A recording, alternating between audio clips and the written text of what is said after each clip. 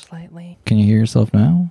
Yeah. I don't know. Hold it closer to your mouth. Hold it closer to your mouth. I don't know what it is. It's fine. I'm definitely coming through. Just something's different. Boobity-doo. Ooh, that's louder. Was that better? Yeah. Hello, Michael. Hi, how are you? I feel like if I say that I'm doing good, you're just going to be really angry at me right now. Michael, I'm going to be angry no matter what. Not at you, just at God. Yeah, well, that's reasonable. What if God were one of us? I would punch her. Yeah. How are you? Tell me how you are. You're not excused. I feel like the bell is ringing and I should be allowed to leave the classroom. Ask not for whom the classroom bell rings, Michael. It rings for thee to tell you to tell me how you're doing. Well, I feel like a Southern Belle, as a matter of fact. And by Southern Belle, I mean Northern Belle, because we are sitting in an undisclosed location. An undisclosed FBI black site on coastal Maine. We're sitting in these... What are we sitting in, Hava? I'd say armchairs. Small armchairs. Is that what they're called? Or maybe a small reading chair. Yeah, they're like definitely waspy chairs of some variety. We're armchair Talmudists. Yes, definitely. Behind us is a beautiful scene of a craggy ocean. Yes, it's quite beautiful. I was very happy until only moments ago. Oh yes, listeners, I wish you had experienced Hava right before her realization. So we drove several hours to this undisclosed location next to the ocean, only for me to realize once we got here that I left almost everything I packed at home. All my clothes, all my underwear, the various socks I was going to wear, some really great books I was excited to read while I was here. Yeah. Just like every plan I had for myself. It's still Shavuot. It's going to be Shavuot tonight, and I'm going to trip mushrooms as part of that. And this is all part of it. So hopefully I deal with this in my psychedelic trip. I hope so, because I don't know if I could stand a grumpy Hava for a week. You know I'll cheer up, Michael. I know, but I'm impatient. I know. You're like, cheer up now. Get over your trauma in the same moment that it's happening. Yes, that's my style. Michael Sokolovsky, how dare you? Michael just set his margarita down on a table where a coaster was clearly available. Coasters are the most goyish thing ever invented. I just do not respect them. They are oppressive. I hear where you're coming from politically, and at the same time, we are in another person's home, and they have nice wood furniture. I will not change the system from the inside. I will change it from the outside. God damn it. Okay, you let me know how that goes for you. So yes, I am grumpy. I'm upset because I left my luggage at home. And yet still I'm here. Still I'm here to make gay Talmudic content because, you know, the podcast life is all I know. Gays persevere. Yeah, that's what they say. That's the number one thing about gays. Yeah. Anyway, yeah, it's been an interesting day. I have nothing but good things to say. Okay, so... Right? Of course, right. So we're sitting by this window. We're in Maine. Yes. Very, very secret, very privileged, very exclusive. A very luxe location. It's very weird. The decoration is very like... Well, I think you said it best. I think goyish is the best word. It's just very... A real disharmonious combination of aesthetics. There's an entire wall of red glass. Yeah, and they're like weird chess sets everywhere, like themed chess sets and like ceramic sculptures of fancy dogs. They're very nice people for letting us stay, so we want to thank them. They're very kind people. If you listen to the pod, you know, call in. We'd love to have you on the show. Oh, yes. Yeah, we'd love to have you on the show. So here we are in scenic Maine, bringing you more Talmudic content. This episode is going to be the start of a series. I'm thinking about calling it either Talmudic nihilism or Talmudic absurdism. I'm not sure. Someone call in and educate me on the difference between those two things, because I am a fool. But yeah, Michael. Oh, sorry. That was agreement, not with ladies. They're like, you don't know if you want. Never mind. I'll cut that out. Should I tell them if a butt looks fat or no? I just don't even know. You know, just go watch the game, hun. What's the game? The big game. Whatever you and the boys are watching. Oh, the game. Oh, yeah, the big game. A man's place is on the couch. I was always better at the little game. Yes, so I forgot every object in my belonging, which is a great setup for the piece of Talmud we're going to be diving into for the next few weeks. But it all starts on Eruvin, Daf 13b. So this is a Talmudic tractate that I really don't know what the full theme is. Seemingly from the name, the theme is Eruv. Eruv is this sort of legal fiction that we created to allow people to carry things between places on Shabbat. Oh, yeah, like the string, right? Yeah, exactly. It's like this big wire in the air. Yeah, I really don't know much about Eruvin because, well, one, I haven't read much from this Masechet before, and two, I am not Orthodox. I don't want to say, I don't think the reason is because I'm not Orthodox. I think the reason is because I'm not very strict about laws of carrying on Shabbat, so I've never had to worry about whether I lived in an Eruv or not. You're heterodox, is what you're trying to say. I'm certainly heterodox. It's the only kind of hetero I am. So setting the stage, we're not really going to get to the absurdism itself. This is like a prequel to the absurdist debate. We're in a goyish living room in Maine. I think that's pretty absurd. Yes, we're already living absurdite. Here we are on Daf Eruvin 13b, and I'll just read you some of our texts. וקים האחר שאלו ואלו דברי אלוהים חיים, מפני מה זכו בית הלל לקבוע הלכה כמותן. Basically, what's been happening here is Beit Hillel and Beit Shammai, who are like two big Talmudic houses that oppose each other, they've been having a debate, and in the end, a voice from heaven comes down and says that both these and these are the words of the living God. But the halacha is still in accordance with Beit Hillel. So basically, God came down and said, you're both right, but we're still going to do what Hillel says. Whoa, okay. What's the reason that they're going to do it? Right. So what we just read is, if these are truly both the words of the living God, why did Hillel merit to have the halacha fixed in that way? And here's the reason. Well, who's the other guy? Shammai. Well, he never had a sandwich named after him. Show me the forbidden sandwich. What is the Shammai sandwich? Yeah, I would love the Shammai sandwich. I should definitely not put that in my OkCupid profile. Give me a Shammai sandwich, baby. Okay, all right. So what's the deal? So here's the deal. Mibnei shenoachin wa'aluvin hayu. It's because they were noachin, they were like graceful, comforting. They had like a pleasing demeanor. Wa'aluvin hayu, and they humbled themselves. So partially it's because of who they are as people. And then Washoni divreihin udivrei Beit Shammai. So they were humble and they had a good attitude. And Beit Hillel didn't just teach its own teachings, it also taught the teachings of Beit Shammai. Beit Hillel is the school of Hillel. Right. Beit Shammai is the school of Shammai. When you say they, do you mean like Hillel is gender neutral, or do you mean like they meaning... They plural, like the house of Hillel. The house of Hillel. Okay, yeah, so it's exactly. like a voguing house. Yeah, it's absolutely like a ballroom house. I love it. And not only did they teach the teachings of Shammai, they taught the teachings of Shammai first, before their own teachings. They prioritized the teachings of Shammai above their own teachings. Interesting. So what are we to make of this, Chava? I can say what I think, and then you can tell me that I'm wrong. Say what you think. How do you feel about that? Yeah, I absolutely will, even if you're right. Oh, well, I'm tipsy, so that always makes me right. Yes, we're drinking margaritas. They're delicious. Michael made them. So Hillel's not a demagogue, as demagogy? Yeah, because he was nice. I don't think it's even because he was nice. It's because, like, the pedagogical philosophy of his school was to be humble and kind. This is not very inspiring for me. I'm a cat girl. I want to, like, beat people up. I'm sick of, like, the status quo. I want to, like, burn down precincts. Right. Just kidding. Government. Right. Well, I think there's a difference between a police precinct, which I think is not necessarily someone that I want to be involved in dialogue with. Like, I don't want to be in the same halachic system as them. Versus Beit Hillel and Beit Shammai, like, they're not as opposed to each other as, for instance, you and I are to the police. Beit Hillel and Beit Shammai exist in a Talmudic ecosystem where they're both ethically upright actors. So it's a bit of a false comparison when I compare like fancy elite neoliberal institution to, I don't know, say some other like the DSA.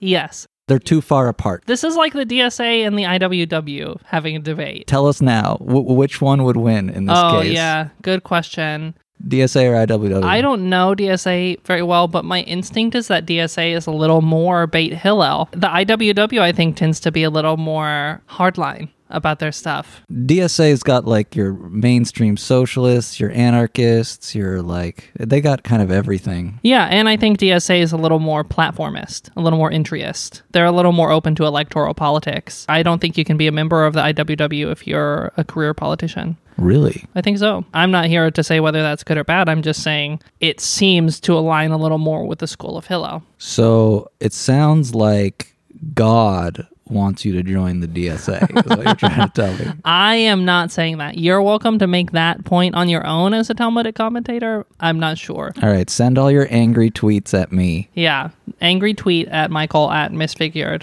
Yeah. Part of what I think is interesting about this is this really important Talmudic ideal of preserving the minority opinion. Mm-hmm. We don't just preserve whoever won the halachic debate. We actually teach the schools that disagree with how things came out in terms of practical legislation in the end, which I think is a really essential feature of Talmudic literature. In this case, we're also preserving the shame of the Beit Shammai. Yeah, I hadn't actually thought of that. The Talmud is full of Hillel versus Shammai debates. And I never really thought of the fact that not only are we preserving the Shammai opinions, but we are also preserving the fact that Shammai got read to filth, like, constantly. What if there's like an alternate Talmud that somehow died along the process and it's all like Beit Shammai winning against Hillel? Yeah, I hope so. And I hope it's discovered. And I hope we mesh it, you know? Like, I hope we merge the branches. I hope it's catty as fuck.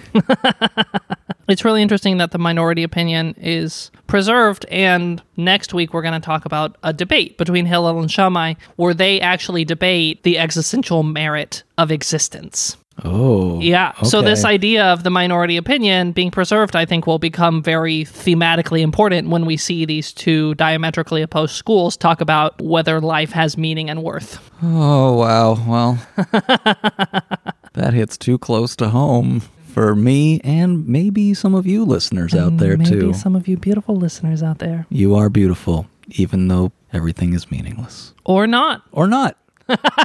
Wait till next week to find out on Hi, How Are You? That's right. Okay, cool. That's good. So that's a little nugget of Talmud. I think now it's time for everybody's new favorite segment. That's right. Mike's Jewish Journey. Oh, God. Michael, what's up? Where did you start this week Jewishly? Mm-hmm. Where did you move through and where did you end up? I feel like I started in my driveway. It all started in the driveway. And I had a lot of good intention, a lot of hope, you know. Mm-hmm, but I definitely maybe got a flat tire and turned into like a rest stop and called AAA and had to get towed back. This is all metaphorical, right? Actually, okay. So 50-50. what are the correspondences? What were you trying to do Jewishly? I wanted to like read this book that you gave me called Everything is God. It's true. I gave Michael the book Everything is God by J. Michelson. It's like the 7th book Hava's given me, and it's the 7th book I haven't finished. It's true. He has a huge stack of my books at his house. That's right. I'm stacked, guys. Just remember that. It's a book I quite like. It seems like it's a theological struggle for you. The concepts are fairly intuitive to understand, but to actually embody them and to feel them is a different beast. Yeah, for those of you who don't know, this book is very about the non-dual tradition of theology within Judaism. It's both exploring what it would look like to view Judaism non-dualistically and also sort of picking out the historical pieces of a non-dual tradition within Judaism. I actually like the book. I didn't read as much as I wanted to, but I'm planning on reading more in Maine. Right. So you like the theology, but it's self-evident to you that God is everything, but it's not necessarily easy to feel that reality. It's self-evident, but not self-actualizing. Especially described in someone else's words, and he makes a good point. He admits that language can't really describe God because language is this human tool that's used to demarcate objects, but if you're trying to deal with the concept that they're is no such thing as objects. Like everything is just of the same substance. Right. Language requires separation. Exactly. And so eventually it's going to fall off the cliff when you're trying to get into things that are beyond separation. Right. That's cool. It's a cool realization to make, but it also makes it hard for you to interpret other people's metaphors. You're already having to communicate with someone, so you're not in their mind. You don't have their mind. And they're using language, which is already flawed. But I like it because I come from like a mathy science background, and it seemed pretty clear the deeper you go down that rabbit hole, the more you're, wow, everything that we see is an illusion. It's a projection of our senses, which arbitrarily demarcate things. So I do appreciate that physics is leading into, it seems like, Hasidic theology. I think especially for secular people or people coming from a secular world or from a nihilistic, depressed headspace, this ties it closer to those kind of ideas that I'm more familiar with just through exposure in college and whatnot. I agree with you that it's hard to read a book about non-dualism and feel it, like in your bones, feel the reality of non-dualism. The way I think of it is that reading things like that, it's sort of like, you know, fertilizing the soil, planting the seed, watering the ground. It's all preparing so that when you're in a moment of transcendence in your real life, it makes it more likely that a direct experience of non-dualism will sprout. That's been my experience, gathering other people's metaphors and then those moments in life where I actually feel connected to the divine, because I'm cool like that. Sometimes I feel connected to the divine, whatever. Hell yeah. No big deal. It's like, oh, the metaphor, it makes sense. It's almost like if you're reading a book, if you're reading like Jane Austen and you're kind of like in Jane Austen's head and you're like, oh, she's like making fun of these rich people, like hardcore. And I can kind of relate to her even though we're hundreds of years apart. Mm-hmm. It's like that. Maybe I get what that person was trying to say metaphorically. Yeah. Away from heady theological matters, this week I think you also lit Shabbat candles. Candle. You lit Shabbat candle, I which only is had not one. a usual practice for you. No. Why did you light a Shabbat candle? I wanted to try doing something that would force me to contemplate my own neurotic puttering and to stop from doing that. So by lighting the Shabbat candle, you were sort of interrupting your routine. Yeah, I was like deep down in like a sewing rabbit hole. It's not good. It's true. He's going to do a sewing project for me this weekend. Oh, that's right. I am. Yeah. Yeah. We're going to make you a dyke jacket. He's going to put my punk patches on the appropriate denim jacket. Mm-hmm, mm-hmm. So you lit a Shabbat candle to break your sort of depressive routine. Was it successful in interrupting the routine at all? I don't know if I'm projecting my current state onto that, but I feel like it was successful, and this margarita is amazing. I think that's a funny thing about spiritual practice is that you might not have felt it at that moment when you lit that Shabbat candle. You might not have been like, oh, I did it. I interrupted my depressive cycle. Mm-hmm. But later in life, later in your week, later in your month, you find yourself joyful. And I think that Shabbat candle contributed to that. It was part of the path that led you here. So it's undeniable that it led you to this moment of joy and transcendence. It also feels pretty transgressive, actually, and radical to do it. Oh, how so? Well, like I live in a waspy town. I rent like an apartment in like Wasp Zone 101, you know? Mm-hmm. And the landlords think I'm weird, but... Yeah, it's a marker of difference. And for me, that's nice because for so long, Shabbat candles and so many Jewish traditions were about social conformity. It's important, like, to claim the parts of ourselves that are different from the culture that we live in, I think. It's easy to not believe that there's any part of our being that is separate from this shitty world that we are often presented with, this capitalistic universe. Yeah. But there are like pieces within us that we can find and claim and like help grow that are actually in opposition to it. The type of Judaism I grew up with was like,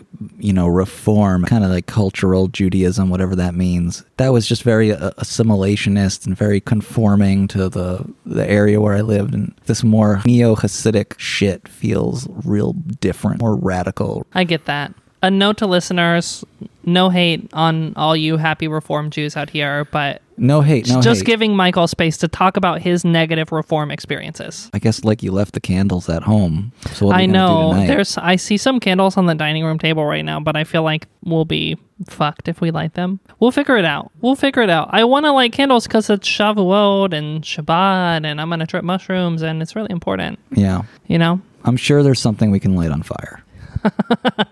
Should we wrap it up? Yeah, let's wrap it. Thank you so much for listening, everyone.